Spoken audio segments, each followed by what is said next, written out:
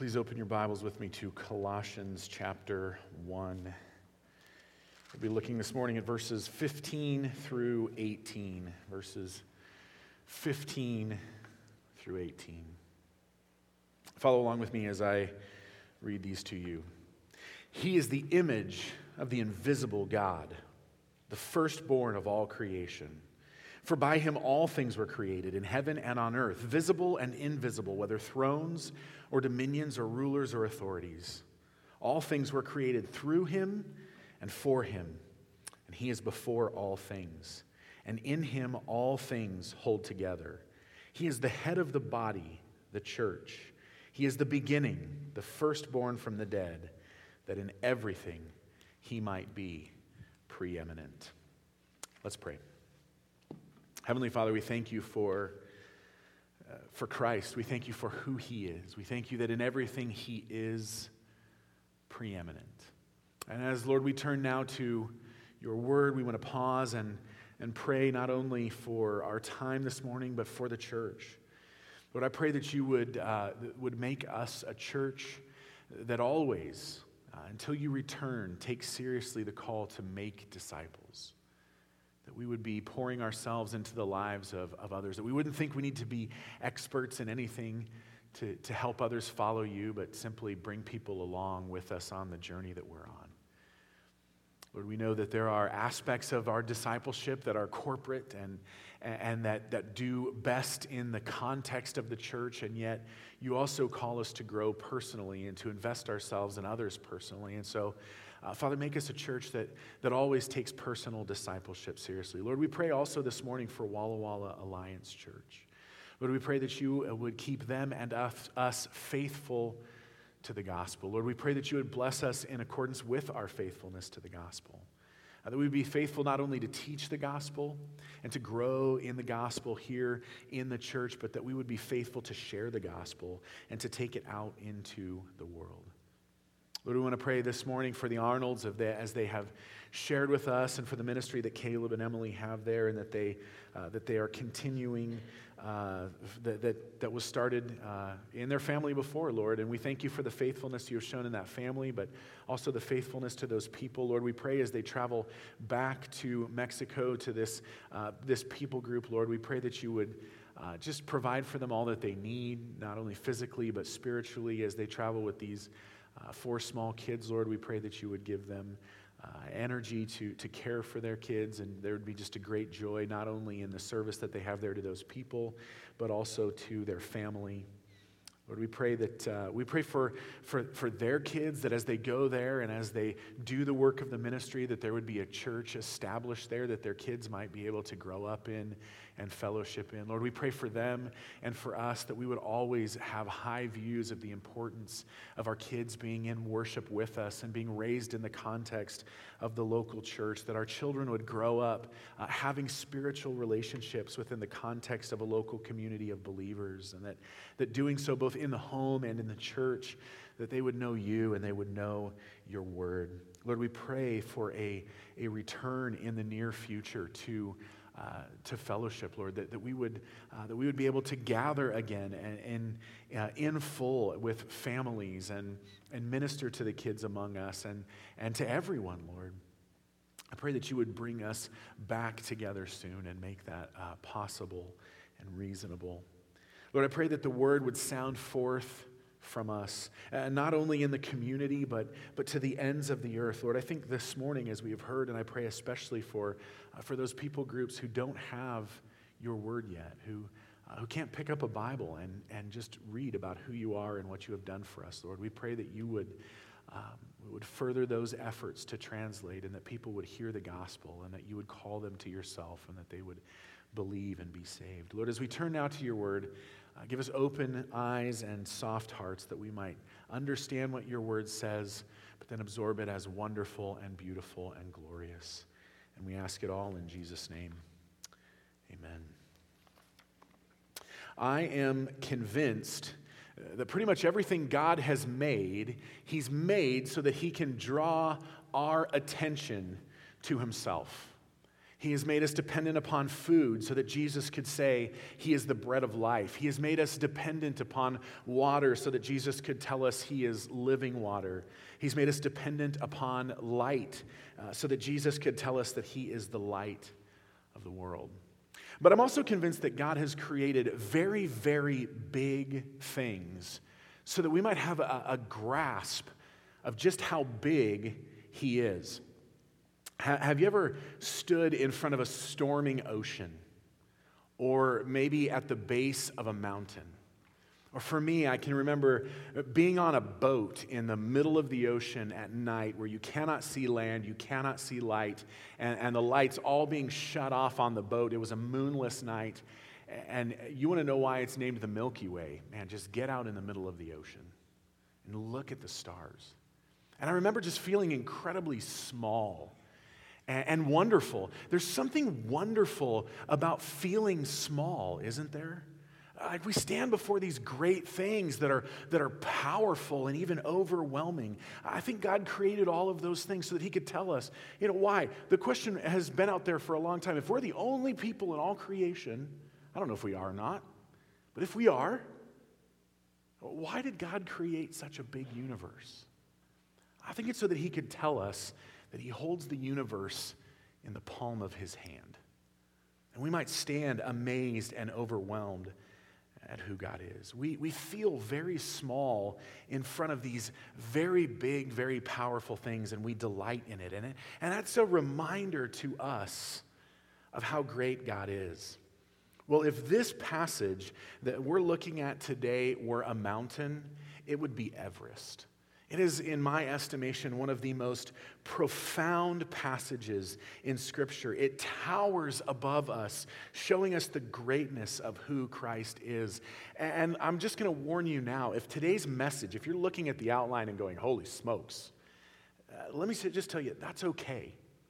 If it's overwhelming and there's so much about who Christ is and you're thinking, how do I even grasp all of this? Rather than being frustrated by that, maybe lean into that, absorb it, and just let it impress you with how great Christ really is. But the question that is before us all the time is, who is Jesus? It is the most pressing question upon any church. It is the most pressing question on any person. To answer the question rightly is to have eternal life.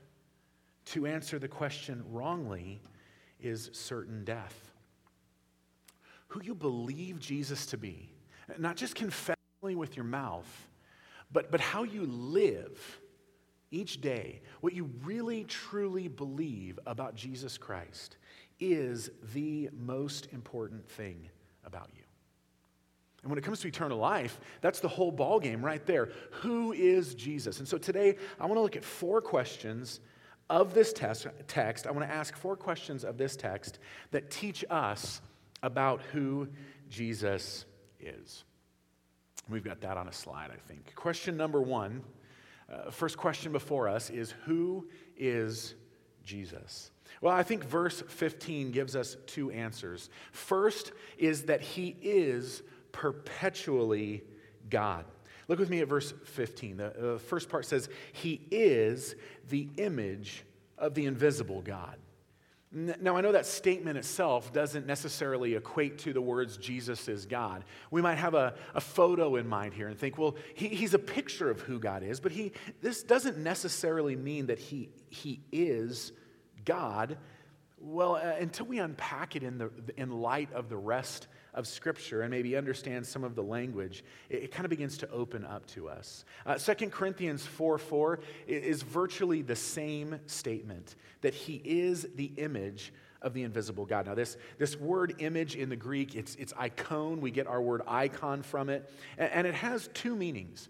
The 2 meanings, really, we translated into 2 different words that kind of capture the whole picture of what this word means.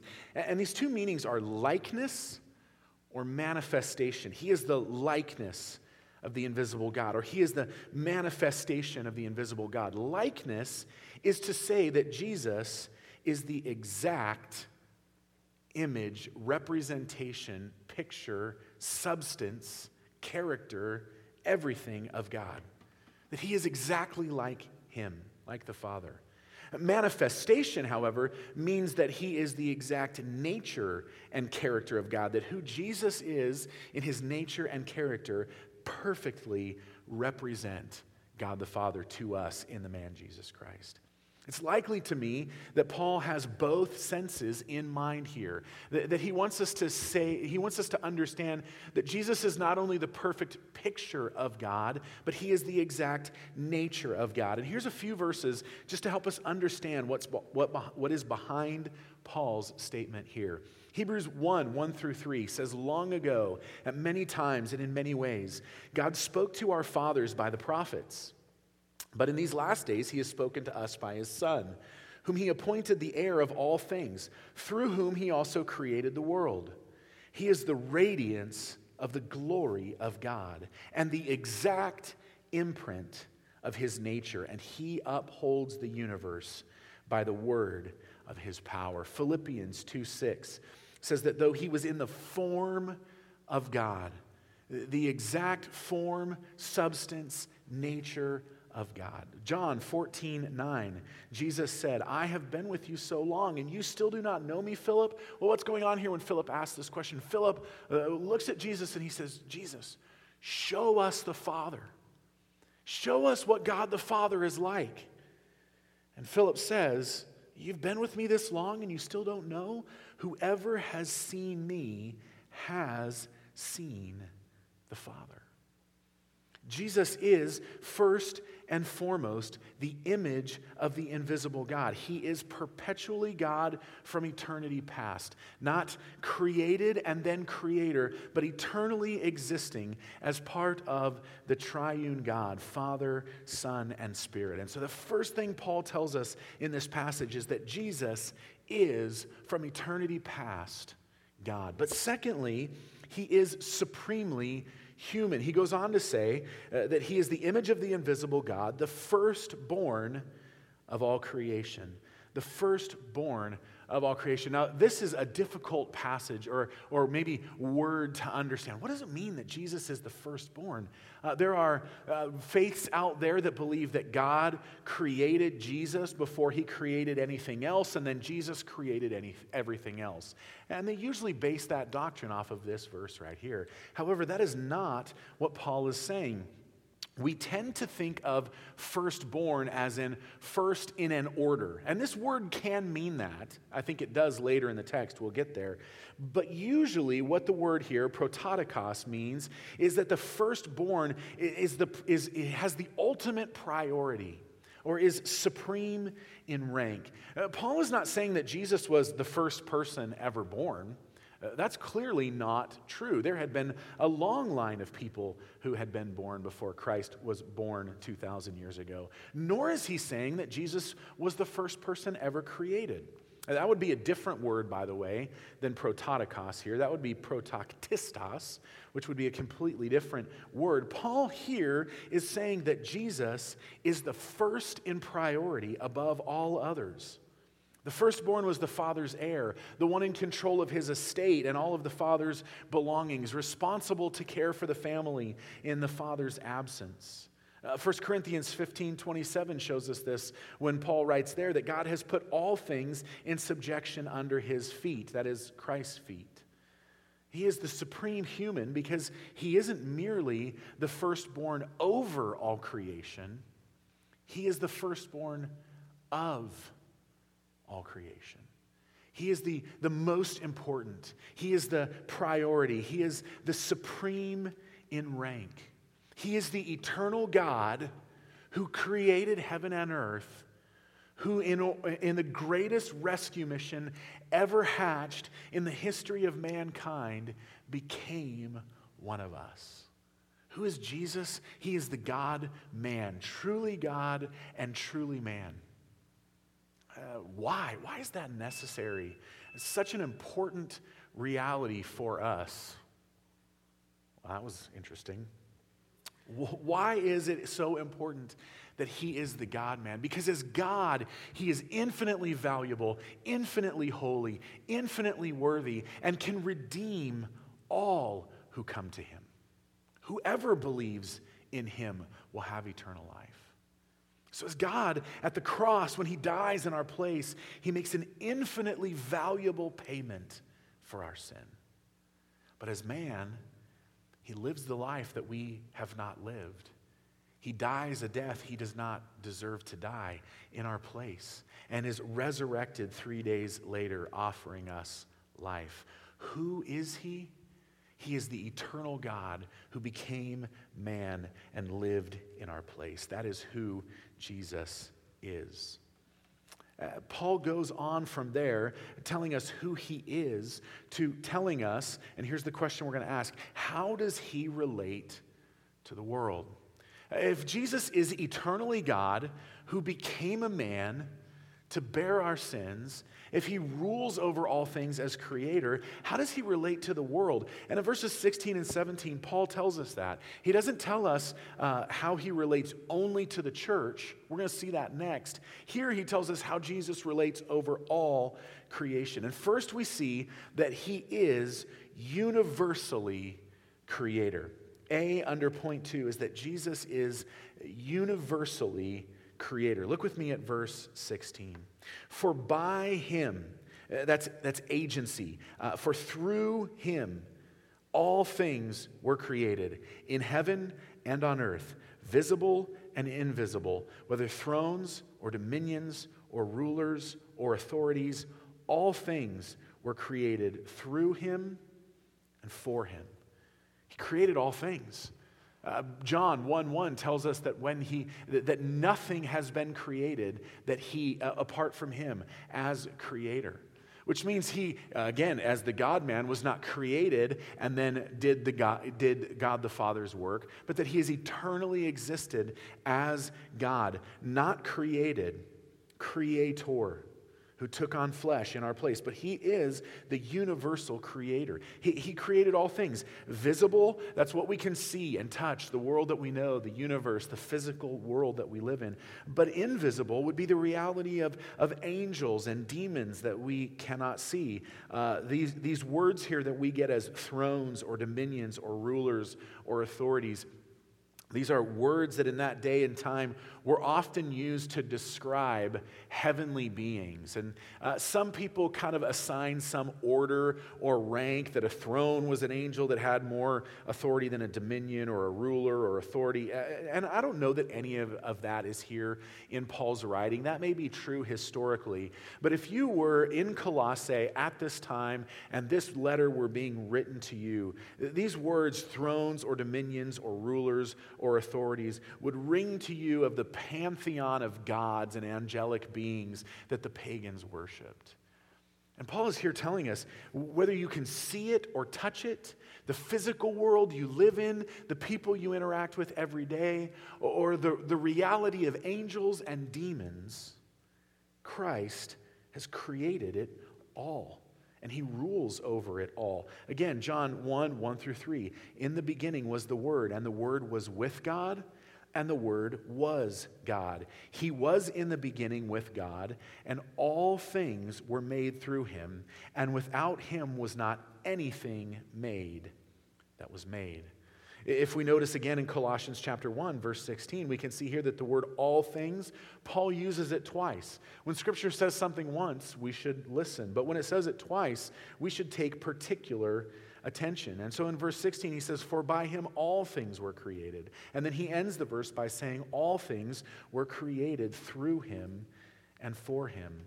Jesus is eternally creator. This is why he isn't created. He is God and he created everything. But I want to draw our attention now to three prepositional phrases in this particular verse. What's a prepositional phrase? Well, it communicates relationship. The three phrases here I want to point to are by him, through him, and for him. And Paul tells us not only that Jesus is the creator of all things, and not only does he tell us that twice, but he tells us that all things that were created were made by him, and through him, and and for him. And each of these draws out a different point for us. By him tells us that he is the cause, that he is the initiating agent in all of creation. It is Christ who actually made things. He is the cause. But he, through him, also denotes that he is an agent. Let me see if I can clear that up for us. If I'm a contractor who builds homes, I might not do any of the work. I might hire a framer and a drywall guy and a roofer and all of these different subcontractors. But when the house is done, I might be able to, in all honesty, tell you that the house was built by me. But if I were to say that it was built by me and through me, that would mean that not only was I the contractor who initiated the building, but I was the craftsman who actually built it. Jesus didn't subcontract to anyone else, and neither did the Father, by the way. Jesus, to say that all things were created by him, tells us that he is the cause. He's the architect. He's the contractor. But through him tells us that he is actually the worker who put it together. And for him denotes purpose. He didn't build it for somebody else. He built it for himself. He is the reason for which all things were created. Hanley Moll, a long time ago, said that all things are meant to serve his will, to contribute to his glory. Their whole being, willingly or unwillingly, moves to him, whether as blissful servants, they shall be as it were his throne, or as stricken enemies, his footstool. He is the creator of all things. Secondly, how else does he relate to the world? Well, he is eternally preeminent. He is eternally preeminent. Look with me at verse 17, where Paul says that he is before all things. The language here is that of time. It is to say that before anything was created, before anything else existed other than God, he was there. He has eternally existed as the supreme and preeminent one of all things. And really, this is a summary of the previous two verses. He is the image of the invisible God, the firstborn of all creation. For by him all things were created in heaven and on earth, visible and invisible, whether thrones or dominions or rulers or authorities. All things were created through him and for him, and thus he is before all things. He has eternally existed. He existed before all things and before anything were created, and now as a human, having taken on flesh to live among us as part of us. Micah 5:2, written some 700 years before Jesus was born, prophesies that this one who was coming, this Messiah, his days would be from of old.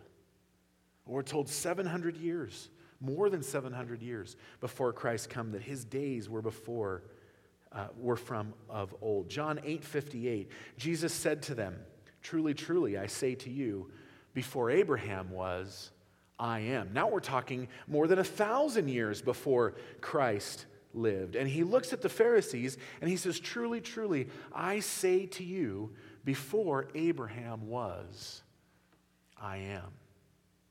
I am would draw us back even to the burning bush with Moses, and before that to Abraham.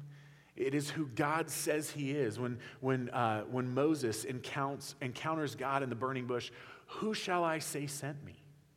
Tell them I am sent you. Well, here Jesus, being confronted by the religious rulers of the day and being questioned about who he was and what he said, says, "I am." Now in Leviticus, we're told that anybody who claims to be God must be stoned. And so immediately in John 8, after Jesus makes this statement, the Pharisees picked up stones to stone him. They knew exactly what Jesus was saying. He is saying that before anything existed, he was. Before Abraham, thousands of years, before Micah wrote 700 years, before all things were created, he was there. He was before all things, and thus he is eternally preeminent all things. And thirdly, C, he is powerfully sovereign. He is powerfully sovereign. Verse 17, again, all things, and he is before all things, and in him all things hold together. He is the unifying principle in all creation. He is the personal sustainer. Why is gravity a law?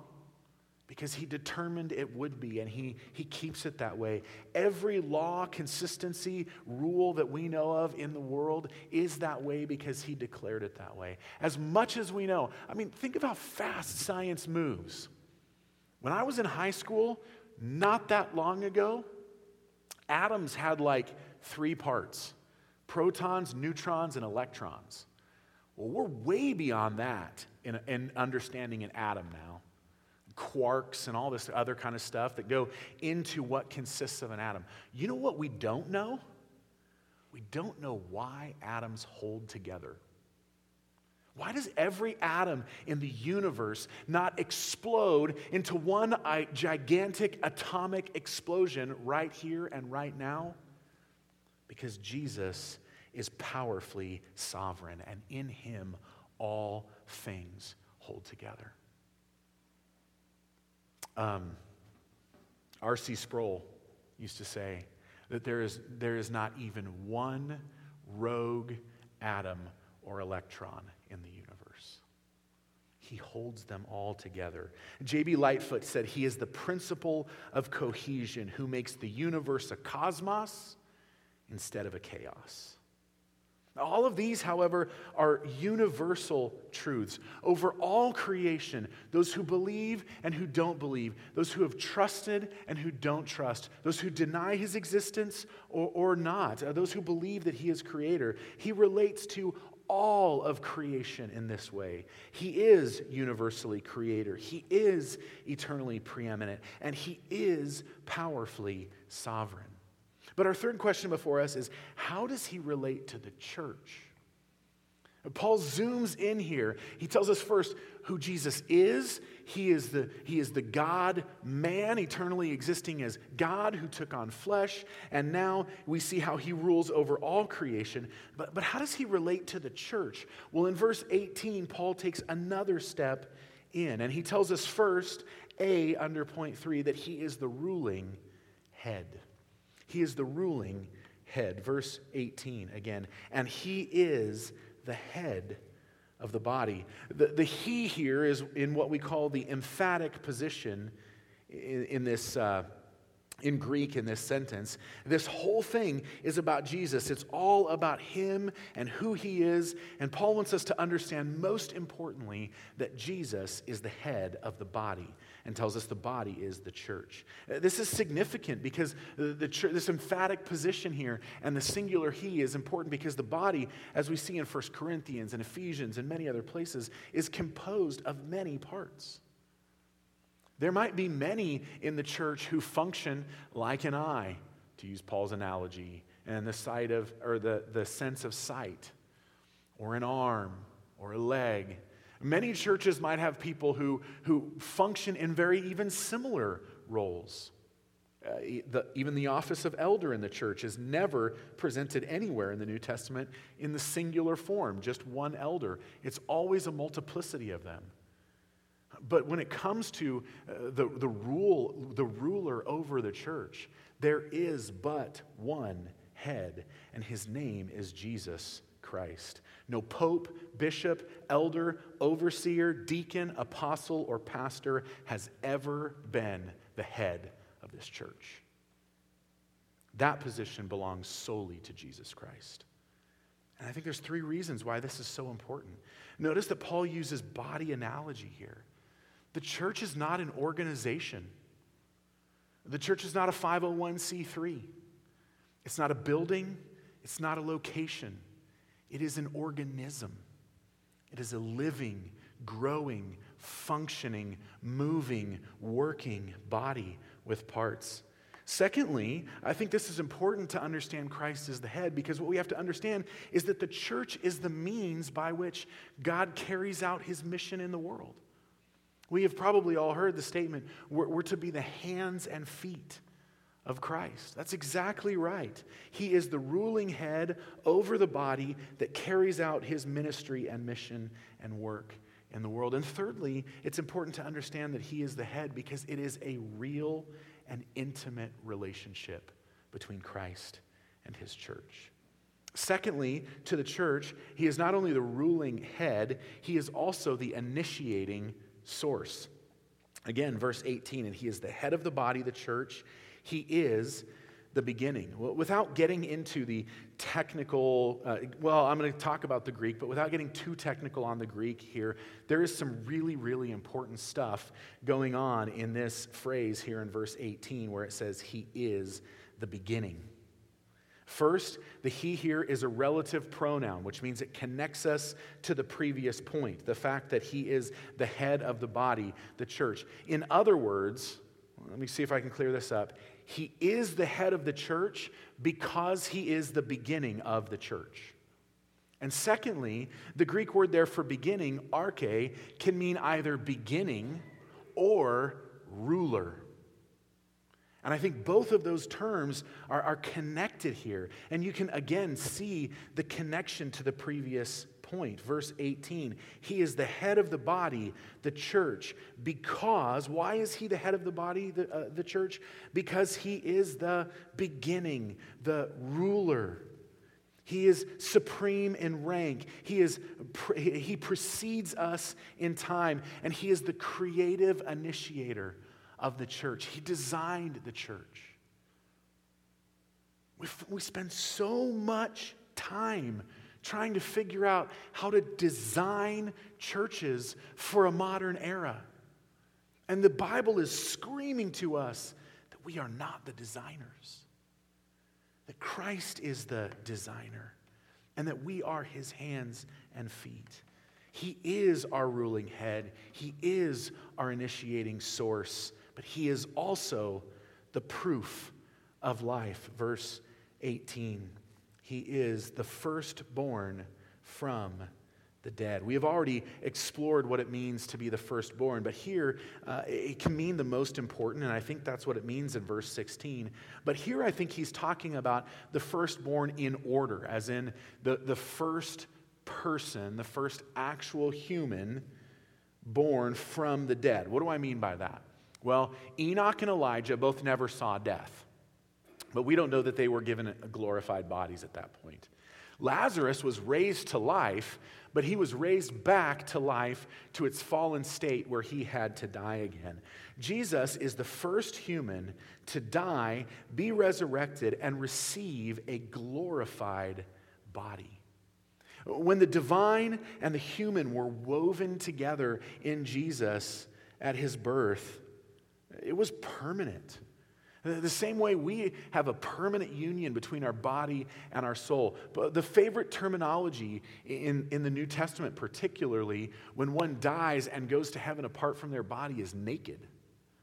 Like something's not fitting there. And ultimately in Revelation and 1 Corinthians 15, we see that God is going to resurrect our bodies and reunite them to our spirits in heaven. But Christ is the first one to receive this resurrected, glorified body. His resurrection from the dead is the proof that when he offers us eternal life, it is not an empty promise. He is the proof of our life because he is the firstborn from the dead. And what does it all add up to? It all adds up to the fact that he is the ultimate priority of the church. Look with me at verse 18. He is the head of the body, the church. He is the beginning, the firstborn from the dead. This is in order that. Why is he all these things? In order that he might be preeminent. And Paul's statement here is both emphatic and summarizing. He adds extra pronouns that really don't even make sense in English. It's almost as if Paul is saying that in everything he himself might be preeminent. The bottom line of all of this is that Christ is supreme in all things. Whether over the creation or the new creation, he is supreme. Whether among people or angelic beings, he is supreme. Whether in the church or in the world, he is supreme. He is the preeminent, superior, surpassing ruler of all things. Of those who recognize his rule and of those who don't. By the way, words are important, right? Nobody has ever made Christ Lord. He is Lord. We simply recognize him for who he is. If you have not recognized his deity, that he is God, his humanity, that he took on flesh, his substitutionary death and victorious resurrection, and his rule over all things, I pray today that you will surrender to him as the good and benevolent ruler of all things. And if you have, my prayer for you is that this rule of Christ will define everything about you. Everything that you do, everything that you are, every way that you live, and maybe even especially in our time right now, everything that you fear. Heavenly Father, this passage is overwhelming. There is more here than we can comprehend. It seems like an incredible amount of information to absorb. We confess that. We confess our weakness to understand. We confess our weakness to comprehend just how transcendent and above us and far off from us you are. And yet, Lord, I pray that we might be comforted in the knowledge that whatever is going on in the world, you are the ruler. Whatever is going on in the church, you are supreme above all things. Lord, forgive us when we think things are about us, when we try and make ourselves preeminent and most important, when we try and fight and clamor to have things done our way. Lord, you are so far above all of that. And as we're told in Philippians, even though you were equal with God, you did not grasp for that equality, but humbled yourself. Taking on the form of a servant, being found in the likeness of man, you humbled yourself to the point of death, even death on a cross. Lord, we confess that you are eternally God from eternity past. You have taken on flesh and become a man to bear the consequence of our sin and die in our place. That in the world you reign supreme as creator and sustainer, and in the church you rule as head and provider and initiator. And Lord, may we understand all of that so that we might see and know and understand that in all things you might be preeminent. May you always hold the preeminent position in our hearts and minds and wills. Lord, may you use this overwhelming passage to impress upon us just how great and glorious you are. We ask you to do all of these things for your glory and for our good. Amen.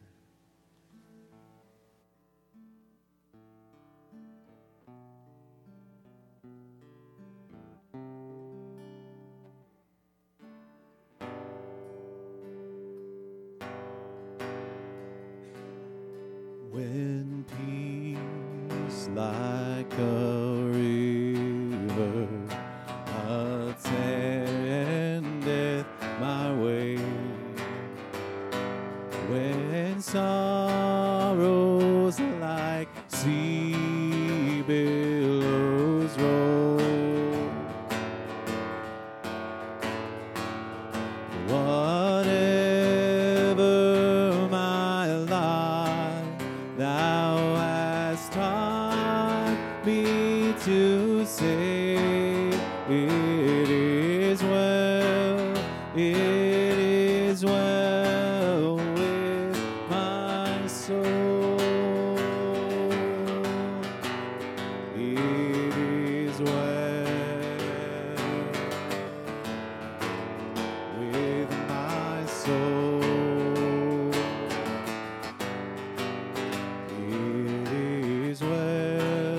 It is well